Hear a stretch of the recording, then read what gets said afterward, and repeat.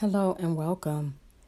It's time for you to look beyond what you didn't accomplish in 2018 and make the change in 2019. This is your year of favor, so walk in your authority and unleash the divine power from within. Walk in your own truth, for your steps have been ordered by the Lord.